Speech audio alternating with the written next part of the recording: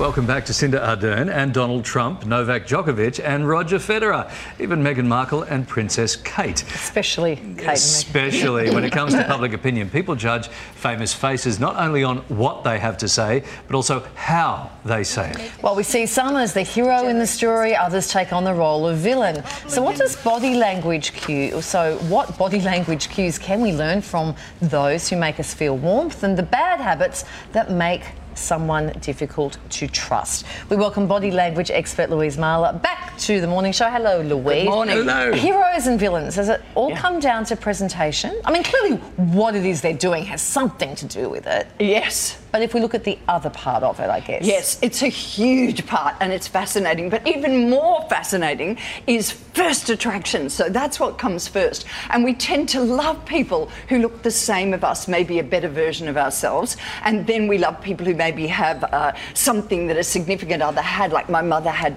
light blue eyes, so I love people with light blue eyes.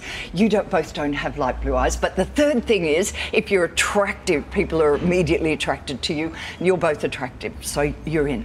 Wow, so if we had light blue eyes and we were attractive, this would be That's right. As is subject to opinion. And it's all by sight, but funnily enough, it's also by smell. And if you match energy, that overrides everything.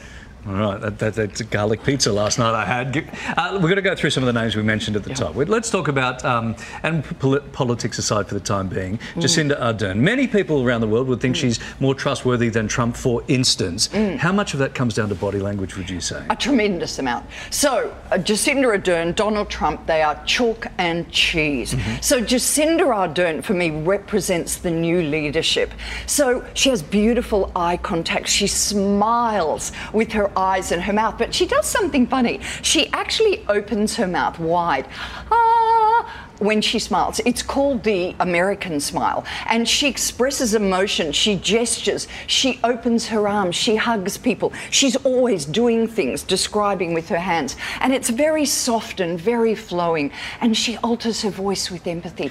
These are the things we read. I just want to ask a question about... Can someone just have a larger mouth, for instance, and appear to have a bigger mouth or a bigger smile or a more open mouth? Do you know what I mean? Yes, yes. Is that fair? Because some people just 100%. have small mouths and some people have a small mouth. It's what you do with your mouth. Man, you make that work. It's what you do with your mouth. It's that opening, and it's actually two fingers. The American smile, that's quite unusual. And what it says is, I am open to you. I have no blockage in my life. My body is open. My mouth is open. Being a politician, she could have learned that, or do you think it comes naturally?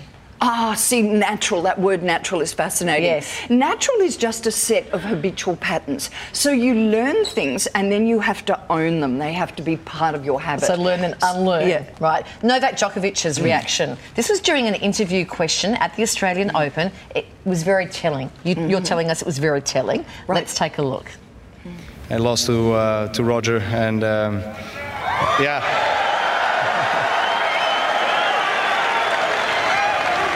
Let's give him a big round of applause to Roger, guys. Let's go.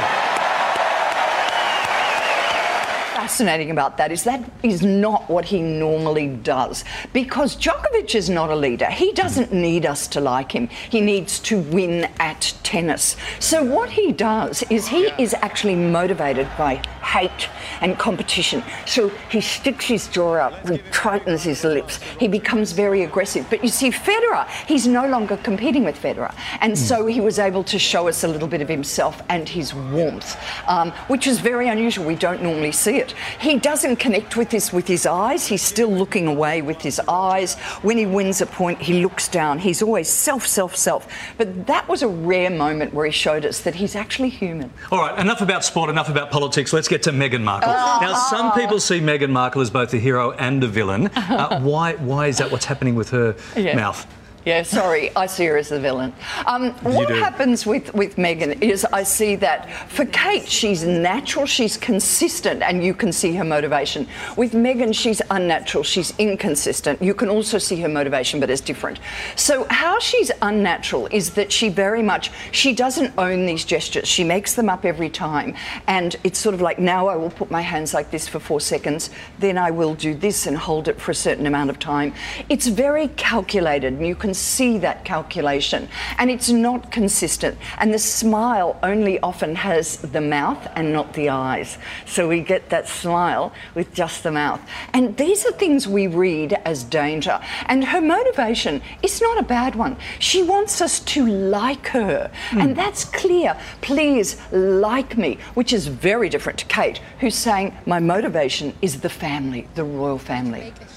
Wow, you get a lot out of that, don't you? Do you think? Yes. Well, this is not taken from one picture, one video. Sure, okay, you've studied them a lot. Okay. And that inconsistency with Meghan is that she'll smile and then suddenly drop it and then smile again. And she smiles very quickly. And there's a rate of smile, it's 0.4 of a second, and she does it too quickly. Okay. Smile. Are you surprised that Kylie has such a small mouth, but so many words can come out of it in such a short amount of time? No, I just haven't got that big. That big thing. I think everything smile. Kylie does is brilliant. You're great. Lovely to see you. Lovely to see you. That was a Novak Djokovic moment right there.